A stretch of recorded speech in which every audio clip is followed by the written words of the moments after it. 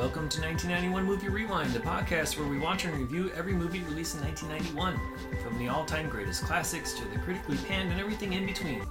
You'll rediscover forgotten fan favorites and uncover hidden gems as we explore the depths of direct-to-video. Join us in our celebration of the fun, unique, and diverse films of this highly underrated year.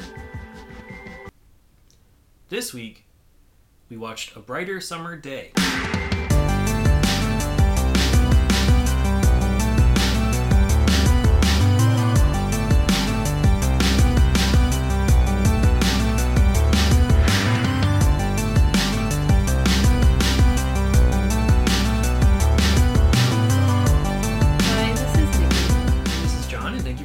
On 1991 Movie Rewind. A Brighter Summer Day follows 14-year-old Zhao Si, played by Chang Chen, as he navigates all aspects of life during the summer of 1960. He is attending night school, which is full of young gang members, and he finds himself getting heavily involved with them. Throughout the summer, he deals with various issues with his family, school life, friends, girls, and rival gangs. Screenplay by Hung Hung, Ming Tang Lai, Alex Yang, and Edward Yang, directed by Edward Yang, and released in Taiwan on July 27th, 1991. So I'm assuming that you haven't seen this movie before. No, I have not. Have you heard of it before? No. No, yeah, me either. I guess that's a little surprising because it does have some prestige behind it. It is part of the Criterion collection. Mm-hmm. I don't know. I've missed this whole thing. I've never heard of it, but when I was reading up on it, it was considered one of the, I don't know if it is now, but one of the best Taiwanese movies ever. How this movie is really, I understand. You understand the reasoning behind I understand it, the reasoning why it's really good. Yeah, I hadn't heard of this one. I have heard of Yi Yi. Yeah. Which is the movie that Edward Yang did in 2000. And I think has more Western exposure. Even though, I mean, the teenagers here are all obsessed with Western culture. But that may have just been how it was globally. Like, you have, I know not really, like with the Beatles, like the Sure. Beatles became, even though, they're not American, but and then it was mostly Elvis, like in this movie. Yeah, in this movie it was a lot of Elvis. At least for a couple characters specifically. Mm-hmm. You got Deuce and Cat, who are the singing duo. And they're asking to transcribe lyrics. It's thrown in here, but you can also see just like the way that they are dressing. I mean, this movie just reminded me of like West Side Story. Okay. But complete opposite in terms of music, because there's none in this aside from there's no the diegetic songs that like exist. It's on the not a street musical, tour. even though there is parts where but there's not even a score in this. Like there's not even no the musical accompaniment aside from the songs that they are actively playing or listening to on the radio. Like there's no score by an external party to create like an atmosphere. It's all silence. That's what I mean. Yeah. And then the title of this movie is derived from an Elvis Presley lyric from his song "Are You Lonesome Tonight?" Even though I think that the Mandarin, or is it Mandarin or Taiwanese, that I think there's like multiple. Because that's part of the people from mainland China. This is like after World War II. It's like late 50s, early 60s, and I had to look this up. It was quote known as White Terror, where it was the political reparation on the civilians living on mainland China, where the government declared, martial law, and it started in 1949. So a lot of people from mainland China moved over to Taiwan. Yeah, they emigrated over there. Yeah, so I mean, there's like a little brief recap at the beginning of the story that sort of explains a little bit about that, but it goes very fast, Yeah, and it kind of assumes a lot of knowledge of that time period, which I don't know any. which we don't have. Yeah. But yeah, in terms of like the language discussion, there's actually a mix, and that's something that gets lost on us. But if we were in Taiwan or China or somewhere like that's watching this movie, they would understand that there's a lot of different accents that are happening in this, and there is Mandarin and Cantonese, because I think at one point I saw in the trivia of IMDb that, you know, like when they are when the mom and the dad are having the fight in the bed, you know, trying to say, hey, don't you think this guy betrayed you, right, that they switch from, I forget which one it was, they switch from Mandarin to Cantonese or vice versa, whichever one is more appropriate for whatever, because like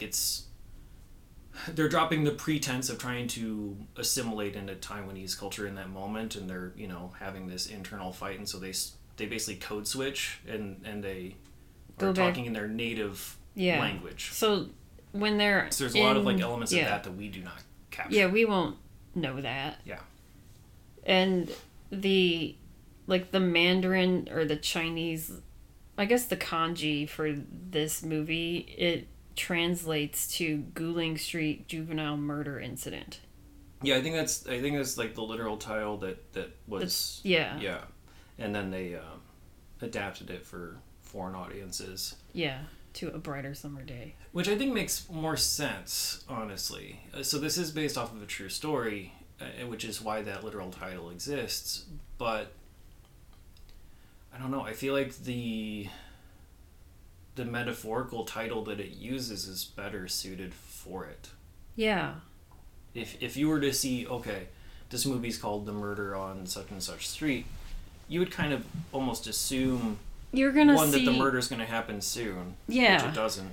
It's at the very end. and two, that it'd be more of like a mystery in a sense. Yeah, it's just like all of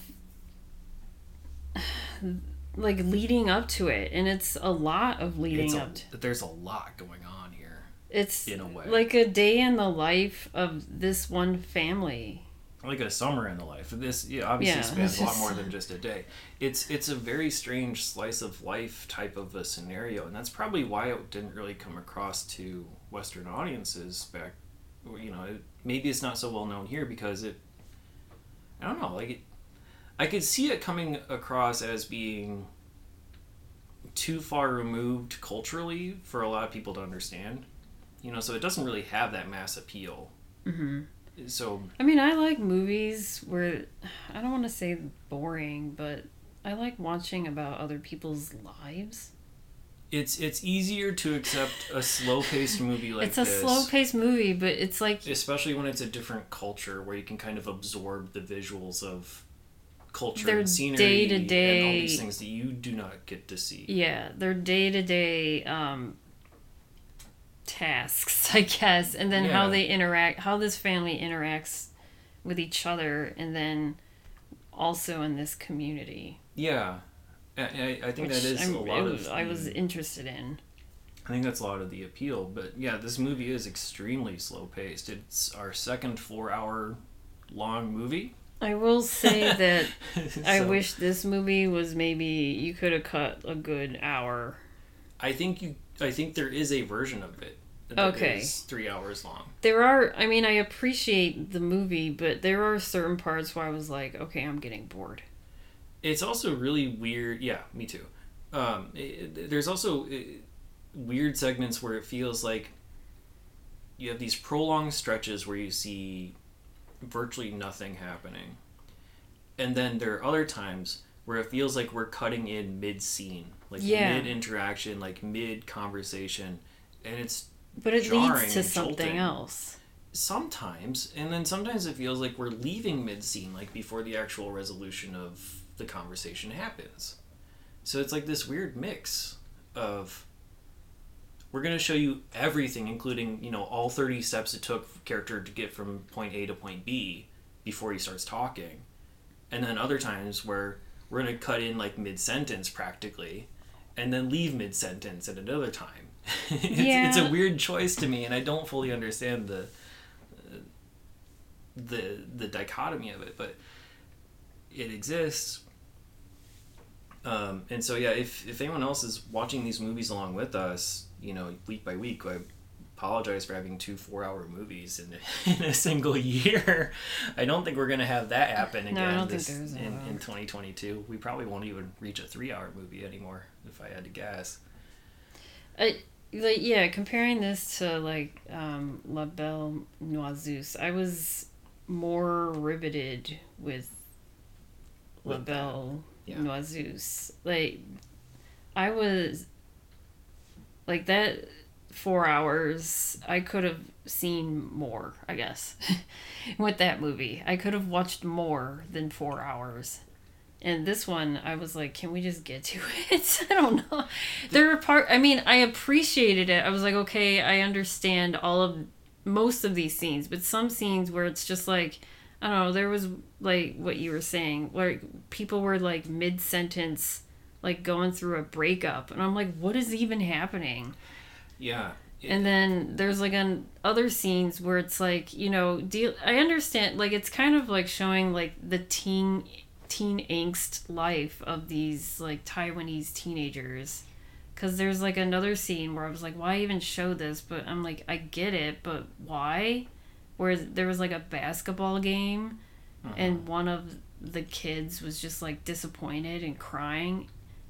That was 5 minutes, and then it goes to something else, and I'm like, but why even show that?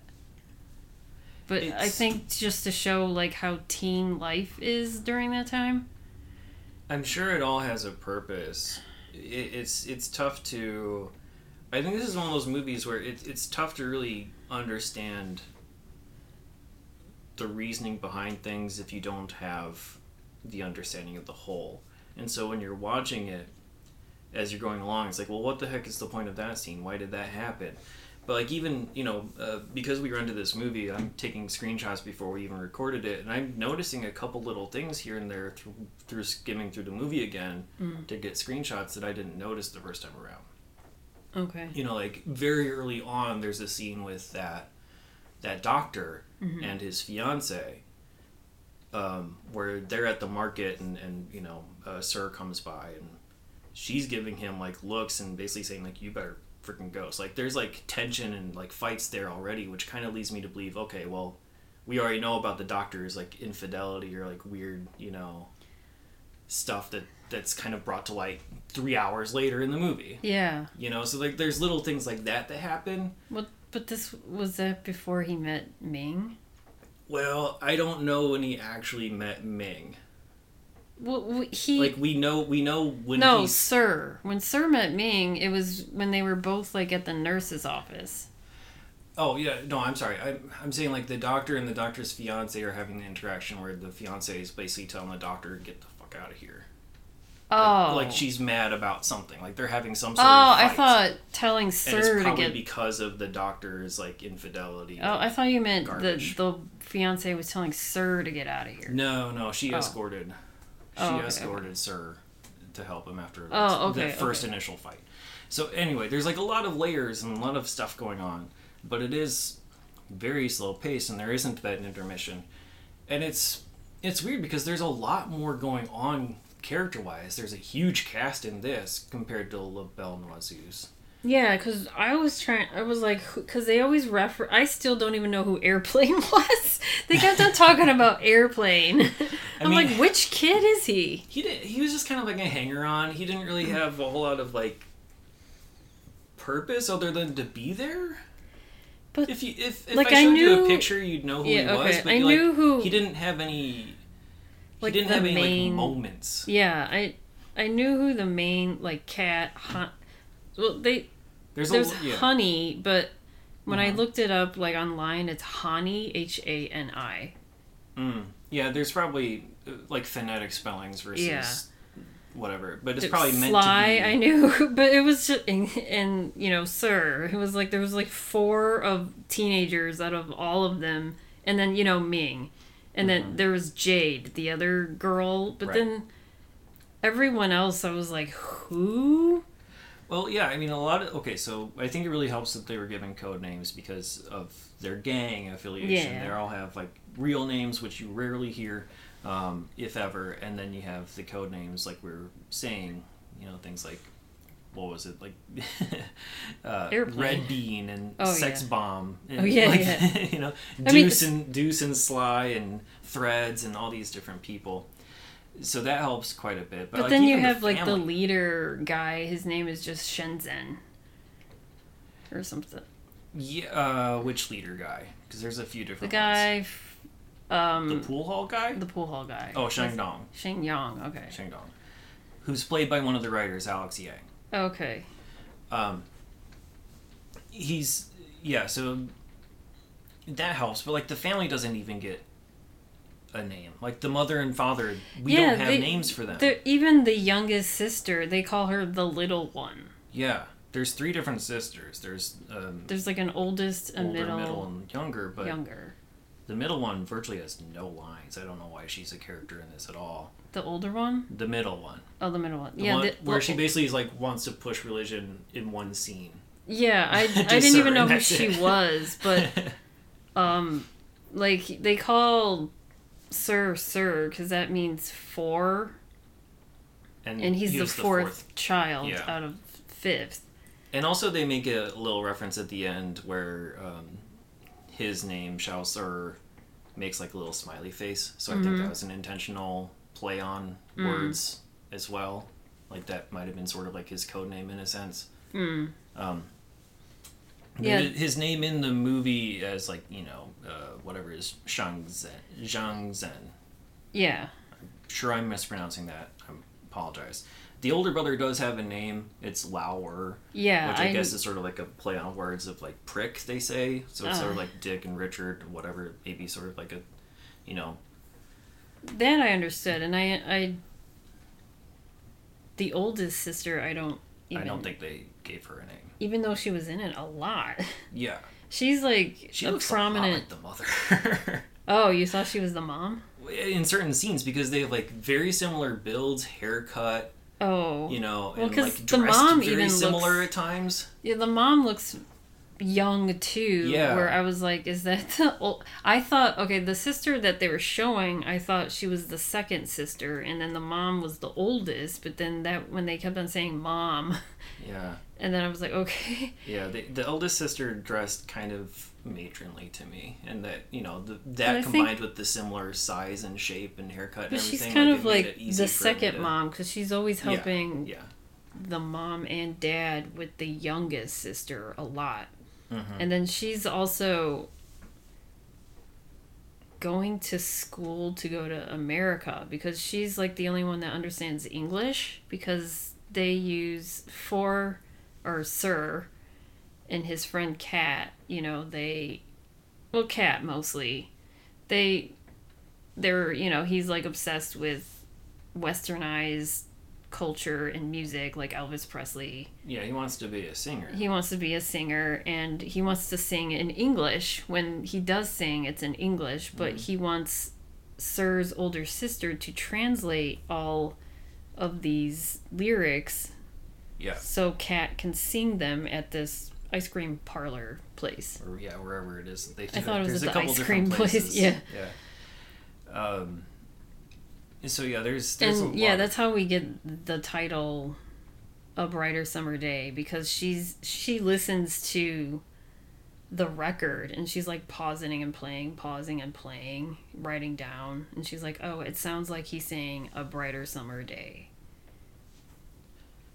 And that's where we get this. And I think I think that title is good because I don't know, it's tough to explain. I know we're going to give away the ending, but it's an optimistic title, right? Like it's hoping for a brighter future, which is kind of what the whole thread of this movie is. You have Sir, who's in this night school situation, which is basically for the troubled or lower grade kids, and you have to test your way out of that into the day school, which contains like the normal students, quote unquote. I saw it. That's where I was getting confused, because he was Was he in day school and night school? Because he was in school during the day. Like weekends.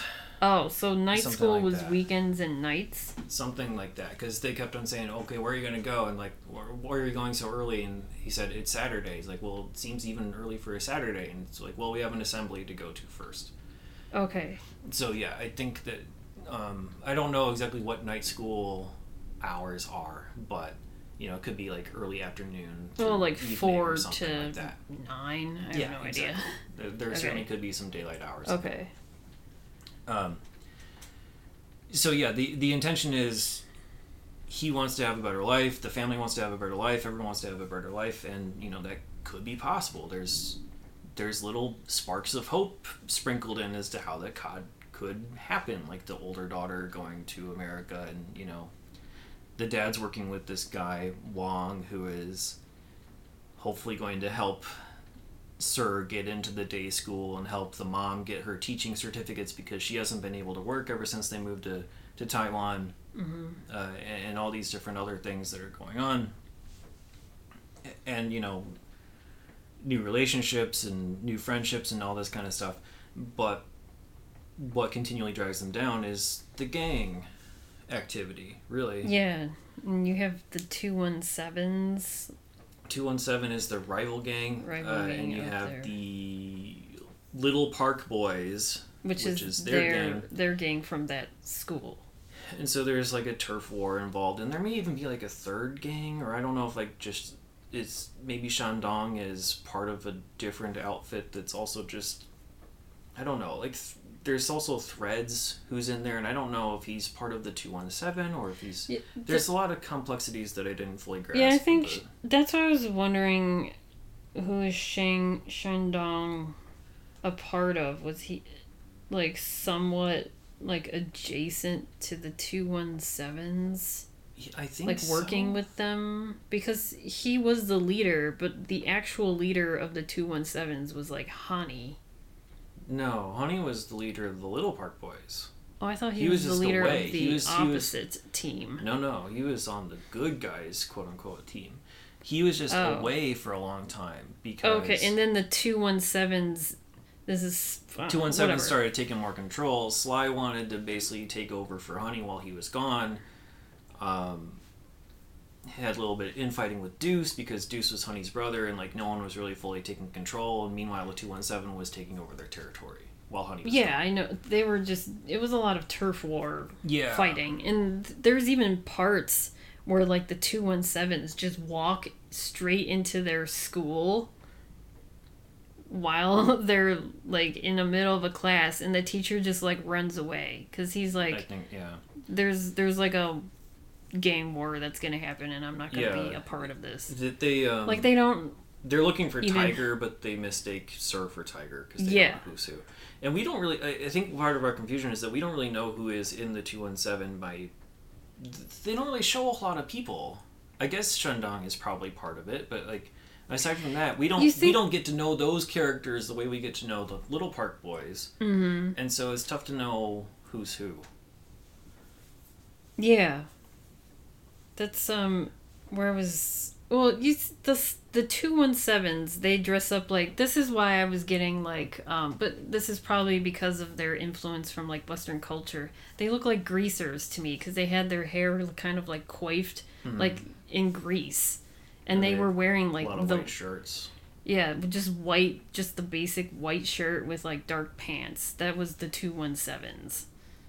But there wasn't really an outfit for the Little Park Boys aside from their school outfit. Besides, which was yeah, also that's white probably shirts. yeah. But they also had their kind of like their whatever their school shirts with their tags on them, with their number tags. But those were also white shirts. They just no, I happened to thought they have were their like number tan. Okay, it didn't look that much. I don't know. So yeah, there's a lot going on with the gang stuff, and he gets wrapped up in all of it, and he slowly devolves as time goes on. Yeah, the and summer. he's not a part of either gang, but he's sort of just like friends. Well, I mean, his best friend is Kat, who is in that Little Park Boys gang. Yeah, he's like ancillary gang, because they had that little confrontation at the beginning where they catch some kid and Sly tries to get them to hit the kid with a brick to sort of act as an initiation, and they both refuse. Yeah. But then Sly does it, but he's still like part of the gang. He's still around them all the time. Well, because he was sort he's of just like not doing much of the stuff because he's younger. Yeah. And when they do that big raid on Shandong's place, he's outside with the flashlight, not doing anything except for watching just for kind people of to looking come out. Yeah. And then, he comes in and sees all the carnage afterwards.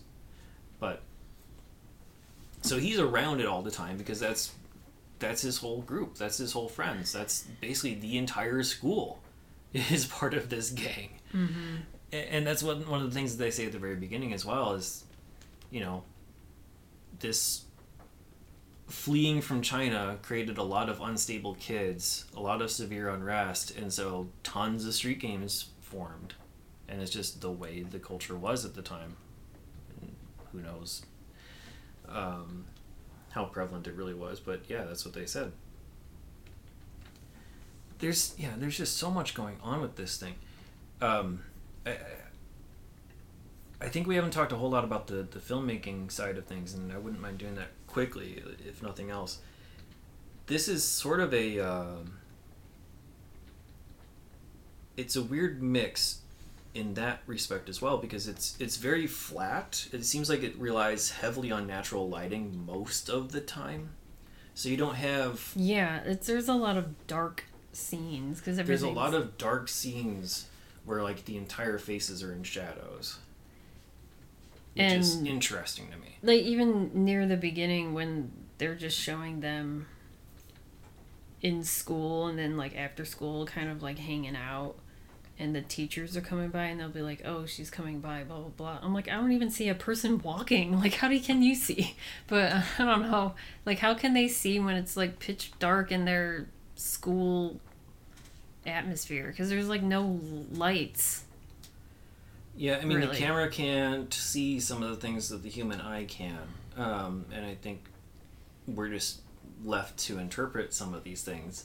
There's a couple different fights, especially like that, the opening... The opening main fight. I don't know.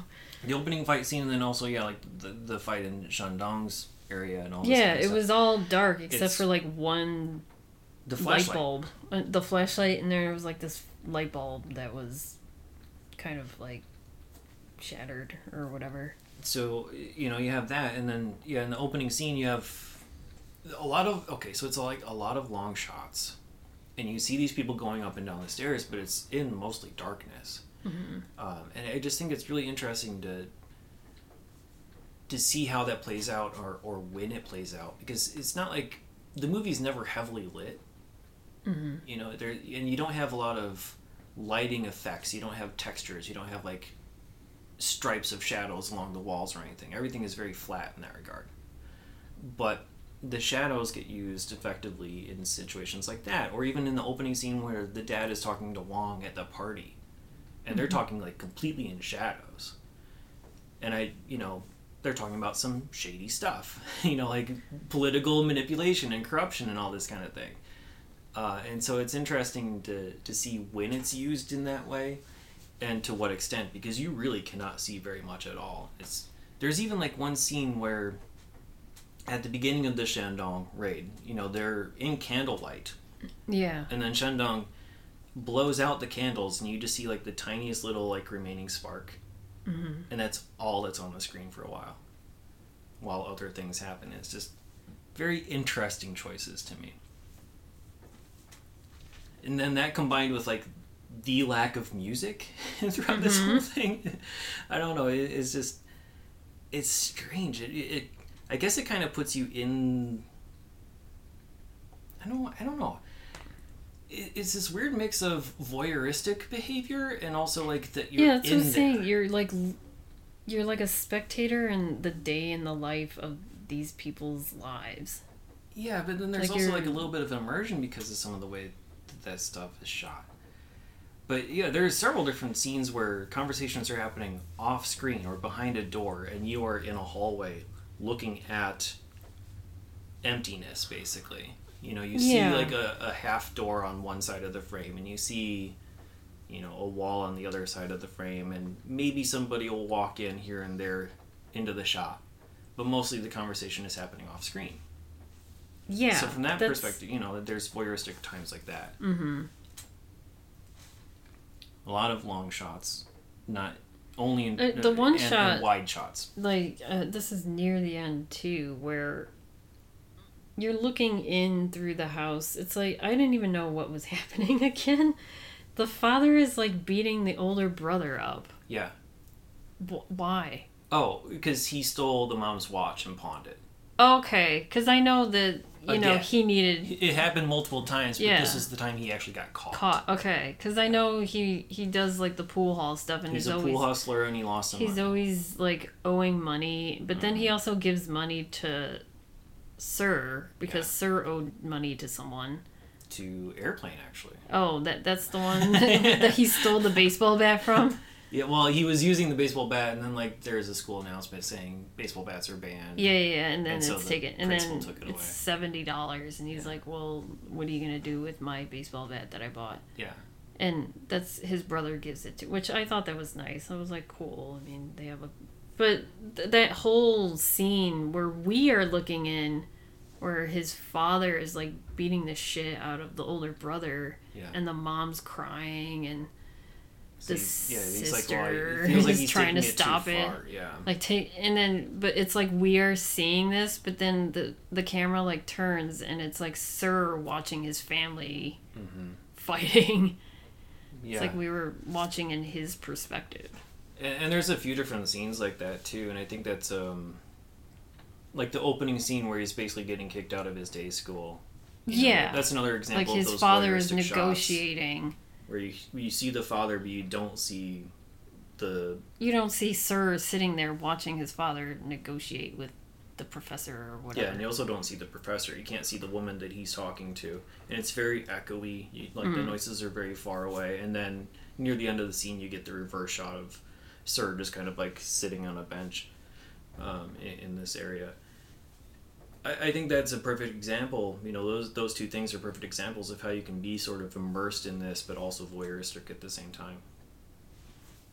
And I think,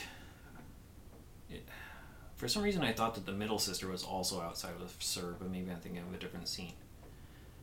But I think, that part where the dad is beating the older son, that happens after, like, he has a breakdown. The dad has a breakdown. Yeah, that happens after he's interrogated for something else. He's being interrogated. Something about his job, because he works for the government. He works for the government. I really don't understand what he was interrogated for. That I don't, because that's another scene where there's scenes where there's people whispering and we have no idea what they're saying. I think it's really just some sort of like political stuff that would make sense to people in the region or people who knew that part of history, and we just don't understand. But the they don't significance even. Of it. We watched this with subtitles. They don't even give subtitles. It's for like some of it. You hear the whispering, and then they call the father out to this, and I thought he had to do like a special job because they were making him like write something. Yeah, and the other thing is like this happens immediately after the sword fight raid. Yeah, that's why I was like, Shandong's was his father? Did his father have something to do with it, or I thought he was was just gonna be brought in to because of his son? Because like Sir was being punished and he had to like go get his son or whatever, or account for. But he was like, they made him do something. This is where I was also getting confused. They made him. They kept him there, and they're like, you can't go until you finish whatever the hell you're writing. And that's when even his wife didn't even know, because then she met up with him somewhere and she's like, oh, and he's like, I gotta finish this job first. Yeah, there's a couple things that I do know about it, but I don't fully understand why it was happening. So like, I know that the interrogators were basically asking him to write down every single name that he knew. So maybe I don't know if it was like a communist type of outing like, who yeah. are you associating with type of Yeah, thing. so we can arrest Because those people. really what they were or trying to whatever. get at, I think, was Wong. Oh, okay. Because they do mention it. There's a couple times where they mention, do you know this person? And he's like, I don't think so. He's like, well, don't you remember 10 years ago when you did this thing? He's like, yeah. Well, that was with this person. Oh, okay. So why didn't you write his name down? Like, why didn't you remember this guy's name? It was like that kind of like weird nitpickiness. Yeah. But there was also this time where it's like, It's like have you heard of this guy? Scientology level. I don't know. It's like But there's that point where they said, well, do you know this guy Wong? And he's like, oh yeah, he was a former classmate of mine.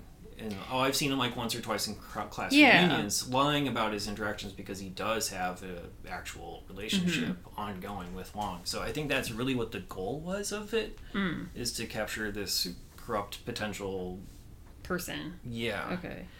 But I don't know who was behind it or why exactly, because they don't really get into that. But yeah, he gets to leave the interrogation, and then his wife happens to see him at the market, Uncle Fat's market, eating, and she's just like flabbergasted that she's there. And I think it may be partly that she didn't think that he was going to get out, maybe. Oh, I thought... Like, she was surprised that he was alive, possibly. Oh, I thought and she was also just like, surprised what the hell that are he you... went there instead of home. Yeah. Well, but then he was like, I'm still finishing up with work, and... Yeah, they get home, and he's like, I need to go to work now. Yeah. Because I still have a job, but and then I want to, like, keep up appearances as much as possible. But then, I think he was fired. Yeah, but that's when Uncle Fat was like, I can give... Like, you've helped my family out with whatever, and I can give your husband a job. I mean, it's not going to pay well, but he has a job with us. There's a lot of nuance in this, because the only reason Uncle Fat helps him is because Sir saves his life when he falls into the ditch when he's walking drunk from home. Mm-hmm. But Sir was going to hurt him, and then decided not to at the last minute. He had the brick in his hand because Uncle Fat had a confrontation with the dad earlier. So, like, there's all these, like, weird interconnected scenes that are going on in this whole movie, and it's tough for us to outline all of them, but, like, it's a complex story overall. And unless this whole time we've barely talked about Ming. Which is what this... She's, like, kind of, like, the main impetus of a lot of the actions and a lot of the... Because she is presented as being something of a manipulative character at times. Yeah. I mean, she basically has her hand in every single relationship possible, in a sense. I don't know. She. But she comes off like innocent. Oh yeah, like she doesn't give off that air of manipulation at all. No. She's just like pure innocent, like normal 14-year-old girl. But behind it all, it's like what was the character's name in Bugsy, Annette Bening's character? I forgot her name, and I feel bad. Yeah. But yeah. Episode, 3 of the podcast, if you want to go back.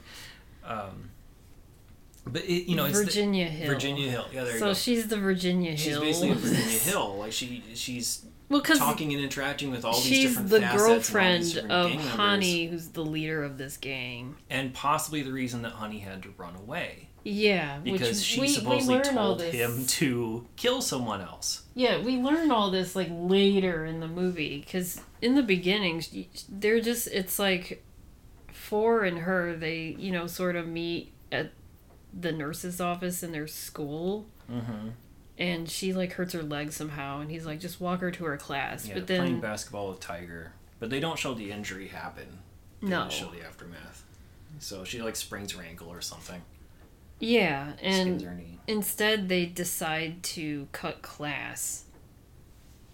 Yeah, and then the 217 gang sees them at the shooting range, the army. I mean, because they know who she is, but Four doesn't know who she is. He just thinks that she's like just a girl from school, sort of hanging out with her. I mean, I think he has an understanding that she may be Honey's girl.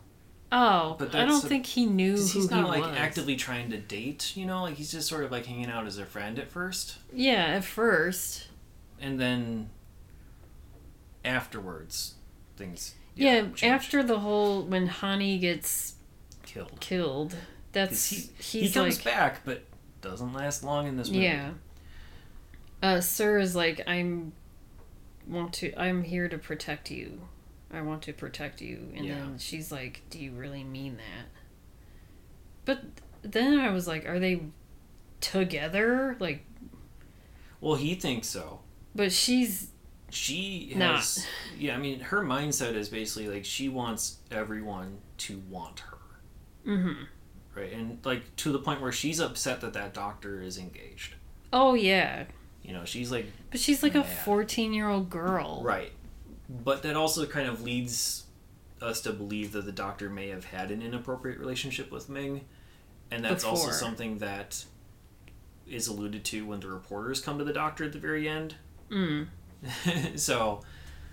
Nothing is actually seen on screen, but it's kind of alluded to in various different ways. But Ming basically wants to have everyone and be in control of everyone. Yeah. And in the beginning of the movie, Sir, this is like night 1 of night school, I guess, where, you know, he steals like a flashlight from this nearby film studio. I mean, that was like a whole thing with him and Kat. And he's like walking in the woods between the film studio and the school, and he sees like this couple making out, and they're like making fun of them, they're like, ooh, hanky panky, you know. Yeah. And it's that's sly. That's sly. And well, we find out later that it's Ming. It's Ming, but they say it's Jade to not upset Honey and whoever else. Yeah. Yeah. But, you know, and that starts the beginning of, like, kind of sly kind of bullying Sir, because why'd you make up this rumor about me, of me making out with someone? Or, like, why did you even say anything to anybody? Yeah, why'd you say, yeah. But we soon find out from Jade that it was Ming that he was making out with. And they just agreed to say that it was her to avoid more trouble, because it would have been worse if it was Ming. That's what, I mean, it leads up to, because Sir is kind of like this poor, troubled teen. Yeah. Like, he gets into, like, all this shit, like, all this wrong shit happens to him, and he's just trying to, like, mind his own business, sort of. Yeah, to a degree. Because he's not a bad kid, but he does, like, lash out sometimes. Not to, like, his family, but mostly, like, the teachers. Like, he doesn't give into, like, authority figures that well.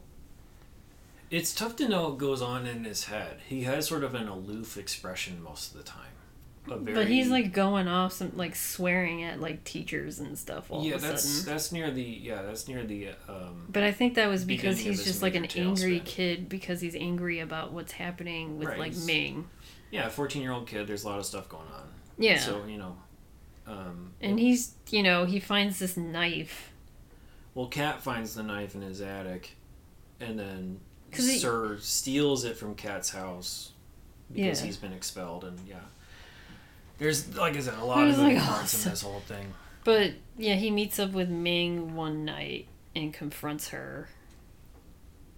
There's some real conversations in this movie that I was not expecting to see happen. Between, like, 14-year-old kids. Like, they act like as if they're adults. Well, yeah, like, the whole conversation between him and Jade as well. Like, the conversation he has with Ming is virtually the same as what he has with Jade, where basically Sir is saying, I can change you, I can make you better. And both of the women are like, no, you can't, and I don't want to be changed. Mm-hmm. You know, like, I wasn't expecting that type of conversation in this type of a movie. It was very surprising to see. I don't think that there would be, like, an American 1991 movie that would treat the relationships between two teenagers with that sort of thing. Mm-hmm. You know, to even, like, approach those subjects, let alone have the women stand up for themselves. Yeah. But they both do.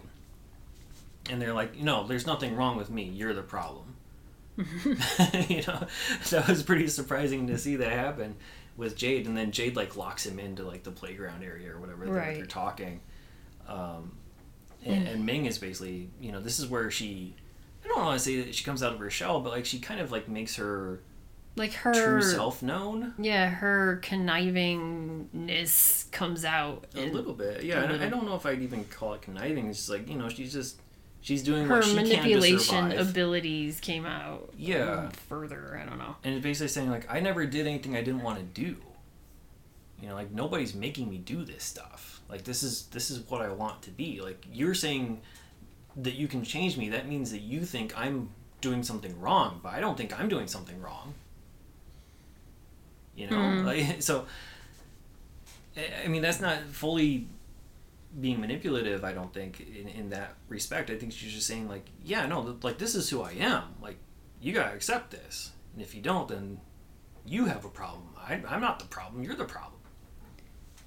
Yeah, I mean, and then But Sir has a problem. He has a problem, and then unfortunately, he stabs her with that knife, and this was like they're in the middle of like a very public area, like this market area. Yeah, they're in this street market. Yeah, and then there's people they see what's going on, but no one really reacts until she hits the floor. And he starts telling her to get up. Yeah, louder and that's and louder. when people are like coming.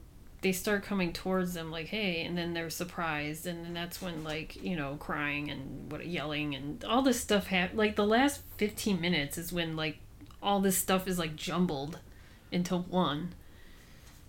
Yeah, for such a slow movie, like things start to after ramp the up actual pretty event quickly. happens, it's like everything is like quickly when that's where I need the slow stuff to happen. I don't know. Yeah, so and it's like the stuff with her mom, like her mom finds out, and then her mom tries to kill herself. Right. And her mom has been having medical issues the whole time. She had asthma, and you know they had to move her around because of like medical expenses and other like issues with that, and couldn't do her job, and so that created other problems and whatnot. So yeah, they went to the doctor at some point and interviewed him about the mother because of the, you know, attempted suicide, and then that's when they also asked her about his relationship with Ming, and he kicked them out and whatnot. So there's only two parts where they have text where they explain what's going on. One is at the very beginning to explain that in 1949 a lot of people left mainland China to Taiwan, and you know, all the unrest and whatever that happened there. And then the other part was talking about what happened to Sir after he killed Ming. Which, that's where I wanted to see more of. Like the after effects and like the trial or like his prison life or something yeah. like that. Yeah. I think this is really just not what this movie is for. It's meant to be the loss of innocence for many people.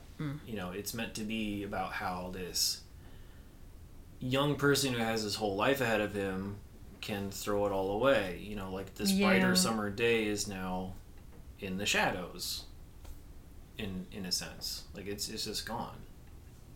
So I think it's meant to be that tragic stuff rather than to tell the full true story.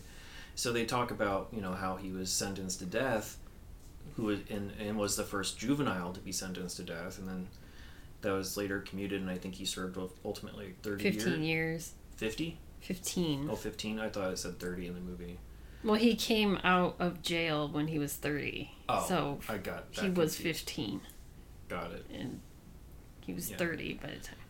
And then there's like a small little epilogue with Kat, who's trying to send in his performance tape to be basically discovered as a true artist, and he writes correspondence to Sir pretending like Elvis actually received it and wrote him back and everything, but in reality, unfortunately, like the tape is thrown away, and so which is sad. Another dream shattered that summer. Let's quickly get into some cast and crew that's worth mentioning. We got Edward Yang. He's part of the Taiwan New Wave. He was the Cannes winner for Best Director and Palme d'Or nominee for Yi Yi. Palme d'Or nominee for A Confusion. He's also directed movies like Mahjong and Taipei Story. I think all of them are in the similar vein of like slice of life, sort of more family-oriented stories, I believe. Most of the other people, Hung Hung, he also played the Chinese studies teacher, the one who made Kat write the character for I 100 times on the board. He's written A Confusion, and also Human Comedy. Ming Tang Lai was another writer. Only other credit is an assistant director for The Terrorizers, which is another one of Edward Yang's movies. Alex Yang, who also plays Shang Dong and was one of the writers, also did movies The Trigger, Taipei 21, and My Fair Laddie, Laddy. Chang Shen is the person who played Sir. This was his first movie. He was 14 years old. He has done quite a few since. He was in things like Happy Together, Crouching Tiger, Hidden Dragon, Eros, 2046. He was in the new Dune, and he's also been in a TV show called Love and Destiny, which ran for 60 episodes, so he's had a good, long career since this. Lisa Yang played Ming. Her only other credit is one episode of the American TV show One Life to Live in 2008, which is really strange. But yeah, she I think lives mostly in America now. The father was played by Kuo Chu Chang. He's going to be in the 1991 movie The Stone Age Warriors. He's also been in other movies such as Love Massacre, Killer Rose, Last Affair, and he is the actual father of Sir and Lao Er. Oh, so Lao in Er real life is the two brothers Chang Chen and Chang Lao Chen, Er. and the older brother is Han Chang. Okay. So Chang Chen, The real Han brothers Chang and father. are real brothers, and their father is Kuo Chu Chang. So, yeah. The mother was played by Elaine Jin. She's been in things like Lost in Beijing, Yi Yi, and also the 2019 movie version of Midnight Diner. And then the middle sister, who had like virtually no lines. This is her only acting credit, but she did direct a few different things like Artemisia, Let the Wind Carry Me, The Furthest End Awaits. Her name is, I'm going to mispronounce this, I apologize, Hsu Cheong Chang. And then the other person I want to mention, there's two actually. Emily Y. Chang, or Yin Chen Chang, played Ming's mother. I just wanted to quickly mention this because she did have quite a few roles in the late 70s and early 80s. She was a very prolific actress in that time period. But as sort of like a weird coincidence, she died in 2016 of asthma. Sort of like what her character experienced in this movie. And then Shang-Chi Yi Chen, the little doctor's fiance, is what her credit is there. She's had probably one of the better careers as well. She's been in such movies as What Time Is It There?, I Don't Want to Sleep Alone, Exit, where she won the Best Actress award at the Golden Horse Awards, which we'll talk about in a second here, and also nominated for Wayward Cloud, Goodbye Dragon Inn, and The Receptionist. So she's been in a bunch of stuff. In terms of awards, this had a lot of film festival awards. At the Tokyo International Film Festival, it was nominated for the Tokyo Grand Prix, and it won the Special Jury Prize. At the Golden Horse Film Festival, which is Taiwan's major film festival, it did win Best Feature Film and Original Screenplay, and it was also nominated for Best Actor, Best Actress, Director, Cinematography, Art Direction, Makeup and Costume Design, Sound Recording. And like we said, it was part of the Criterion Collection. With all of that, we can say we can move on to true crime and pop culture. So yeah, this movie is based off of a true story that is, I guess it's well known because it was given the circumstances. And I only found, I mean, when I was looking this up, there's only like one paragraph, and it was like on the Criterion Channel website for this movie. It was just on June 16th, 1961, on Cooling Street in Taiwan. A teenager killed his girlfriend with a knife for a total of $7. I don't know why. So there's like some sort of monetary aspect that wasn't mentioned in the Yes. And at that time, one of them was 16 and the other was 15, and it didn't say who was 16 or 15. And during that time, the locals in Taiwan were shocked, mainly because, you know, how it was in the movie. It was like a teen... This is the first time like a teen well-known teen murdering incident that happened like in public, basically. And that's it. But I'm assuming it also happened the same way, where maybe that teen was given the death penalty, but because, you know, he was like 15 or 16, they shortened it to like a 15-year sentence. Yeah, they reversed it later. Yeah, I would imagine that that's what would have happened in real life, is that they were the first juvenile. They like tried, yeah, it's like they didn't want to try him as an adult, but, you know, as a teen. And that's all I found out about that. And then moving on to TV, July 27th, 1991 was a Saturday, which is from last week's movie that we did. It was only 4 days. So Hot Shots was July 31st. Okay. So we have the same TV guide. And we've had 2 movies on July 26th as well already. Yeah, there's a lot going on. Wachowski and Life Stinks. So we've had a lot in this area. So this was a few days before Hot Shots, which was last week. But, I mean, TV-wise, it was on a Saturday night. A Saturday night, it was just a bunch of repeats, and then also just a bunch of movies that were on ABC and CBS. And the CBS movie was The Big Easy. Do you remember that movie? I haven't seen it. I don't know if I've seen it. I know it has Dennis Quaid and Ellen Barkin in it. And on ABC was a movie called Proud Men, which I think was a TV movie. Is it? Okay. So it might be on our list. I just don't recognize it. It's in 1987. Oh, because it says no.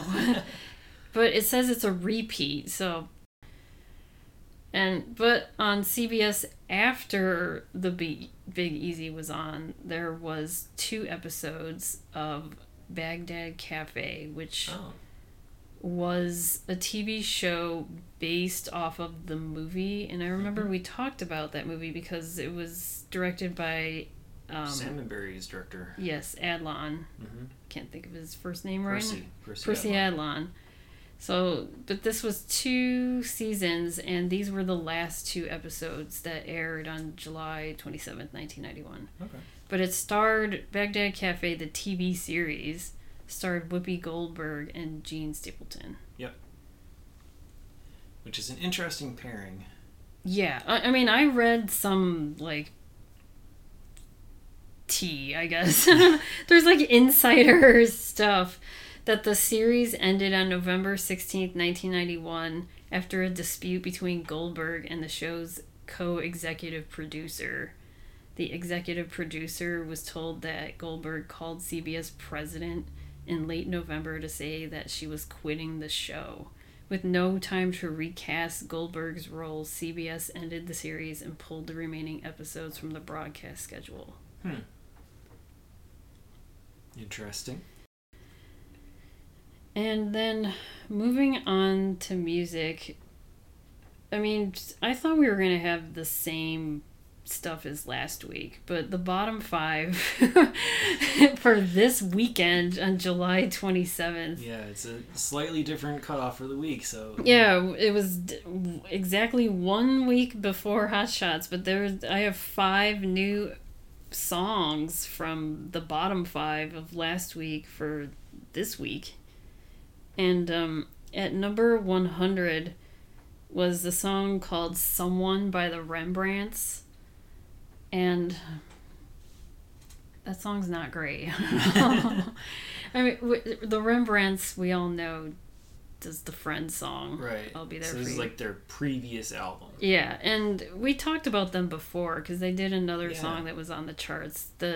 That's Just the Way It Is. Okay. Which I know that song more. I've never heard this song, but it's just like a More Than Words wannabe type song. Okay. And I was like, it's very like slow, and I was like, when is the hook gonna drop? Like, when is something gonna happen? Let the bass drop. Yeah. And nothing else happened until never like happens. Yeah. No. Well, like a drum beat finally happens like 2 minutes in. Oh. And then I'm like, all right, I'm bored. And the song before that is, number 99 is, this is the first time it's on the charts, Hey Stupid by Alice Cooper. Okay. And the video is amusing. I mean, we'll put it on. Yeah, it should be on there. It's going to be on the website. And I was thinking, like, that's the song... Isn't that the song they play when Wayne's World goes and sees them live before they go backstage to meet Alice Cooper? It could be. I really don't remember. I mean, that's how I know this song. Okay. But fun story is I saw Alice Cooper live, like, almost 20 years ago for free. He was touring around. I remember. Yeah, he came to like the big music festival in my hometown. I don't think I saw him though. I mean, I only saw him because me and my roommate at the time were on the train and some guy just gave us tickets. He's like, "Hey, do you want to see Alice Cooper?" And we were like, "Okay." And it was for that night, and we were like, "We have nothing else to do," so we went, and it was an interesting night. Nice. So I don't know. I encourage people to see a band or a group or a person. If they're legends and long, if they have longevity, then they probably know how to put on a show. Yeah, because I don't know anything about Alice Cooper except for like School's Out Forever, basically. Sure. Yeah. And I was like, all right, I guess we're going. Number 98 is this song called Perfect World by the band called Alias. And just by reading this, I was like, I don't know this band and I don't know this song. But listening to the song, this was on the soundtrack for Don't Tell Mom the Babysitter's Dead. And this band Alias is a supergroup it's a Canadian supergroup. So it's like two guys from this band from Canada called Sheriff. I have no idea who Sheriff is, but it's also the band members from the band Heart, excluding the two sisters. So it's all the guys in Heart, I guess, with these guys from this band Sheriff called Alias. Okay. And their other hit, which is what I knew from listening, was More Than Words Can Say. Oh, that's also them? That's also them. Oh, okay. That song was in so they had two albums. One was in 1990, which had this song, Perfect World, and More Than Words Can Say on it. And then, Perfect World was also in Don't Tell Mom the Babysitter's Dead soundtrack. And then their second album didn't come out until 2009. Wow. They probably decided, hey, let's make some more money with our but none of the bands. songs on there charted. So, Sure. I mean, that was it for them. And number 97 was the song Monster by Fred Schneider, which I was playing for you. Yes. And it made me think, like, why didn't I get into the B-52s when I was younger? Oh, really? You never did? No. Like, I know they're, like, hits, but I never, tried to explore Rock Lobster anything. and stuff like that? Yeah. But I never tried to explore anything beyond the hits. And I'm like, why didn't I? I mean, I think we talked about this before. I thought, like, B-52s... in REM was in REM. yeah. Because they were Happy People, yes. Until, I don't know, Love Shack came around, I guess. That's when I was like, but I was like, where's Michael Stipe? I don't know. Yeah, but Michael Stipe does kind of look like Fred Schneider a little bit. So. Anyways, but this song was released, this was, just Fred Schneider on his own. After the B-52s, but in the video, female vocals. But yeah, in this video, it was the two women from the B-52s in this song, but it was on his solo album. But this album was released in 1984, and then re-released in July of 91. And then this song, Monster, made the charts in 1991. Huh. Interesting.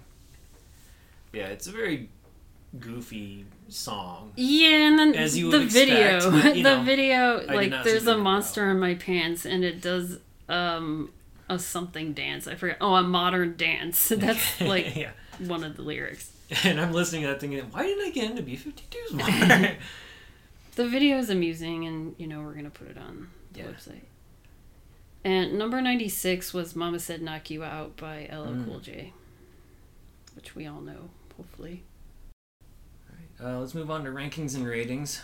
Where on your 1 to 5 star scale are you going to put A Brighter Summer Day? I'm going to give this a 4. Yeah, this is one of those movies where, it obviously has a lot of prestige, but it didn't resonate with me the way some of the other higher profile movies have. It didn't blow me out of the water like Belle Noiseuse. It didn't surprise me the way something like All the Mornings of the World did. Yeah. So on my 0 to 4 star scale, I'm gonna give it I'm only gonna give it a 3, I think, but I probably would have given it, I don't know, that could change to like a 3.5 if I watched it more, if I I mean, it's, I could have someone convince me to if bump this it movie higher. was an hour, honestly, like an hour less, which you said there is, I Supposedly probably there's a would have version, would have liked it more, because there are times where I'm like, can this movie be done now? Like, well, my problem with this is I looked up what happened. Yeah, This is like the that's partly your first own movie fault. where I was like, okay, I know what. So that's my fault for looking. Well, because I was researching for it, because I read that it was based off a true story. So I was looking up true story stuff, and I was like, oh, that's what's gonna happen. Mm-hmm. Like, this is what it's leading up to. So I knew what was going to happen. So then when I knew that, I was like, okay, can we just get to it? Yeah. So maybe that was my fault. I don't know. Yeah, it could be. I also think this is every movie is worth watching once. Would you watch this again? I think for me, this is one where I do think it would benefit from a second viewing. I think I wouldn't mind trying the shorter version first. Yeah. But I do think there's enough like depth of characterization that's kind of hidden behind the scenes, or not so obvious, that we could glean more information from another viewing. So I don't know about you. If you'd watch it again. I would. Yeah, if it was the shortened version. I don't know if I would watch this fully, the full 4 hours. But I would like to see, like, now that we know what happens in the movie, it's interesting to rewatch and see, like, all the, like, foreshadowing, I guess. Yeah, like basically Like, now how we know things what's- snowball. Yeah, like how all these instances came up to, the main incident, I guess. Yeah, and like try to find, understand a little bit more about why the ice cream vendor was focused on so much at a certain point and things like that, and find more metaphors, like sort of at the end when he puts the flashlight down and picks up the knife. I think that was very metaphorical of like, this is the moment, like he's leaving his childhood behind with this stolen flashlight that he had been carrying around, like that was his symbol of participation, and now he's moving on to the next step while bringing the knife and before confronting Ming. Even though it wasn't really confrontational, it just sort of kind of happened. It wasn't like a major argument between them. It's like, okay, well, she's not giving me the answer that I want, and it just happens. But yeah, so yes, I would watch it again. I'd probably have to just be in the right mindset. If you out there want to watch A Brighter Summer Day, as of this recording in May 2022, it's available on Criterion Channel, Canopy, digital rental, DVD. As always, check your local listings. As for us, you can listen to us on all your major podcasting platforms. Please remember to rate, review, subscribe, and tell your friends. You can email us at 1991movierewind@gmail.com. Follow us on Twitter, Instagram, Facebook, Letterboxd, YouTube. Just search 1991 Movie Rewind, or go to 1991movierewind.com for the full list of movies along with show notes and more. Next week, as part of our word association, we're going to take the summer from this title, and we're going to watch The Summer My Father Grew Up. That's only available on YouTube. We will see you then. Thanks.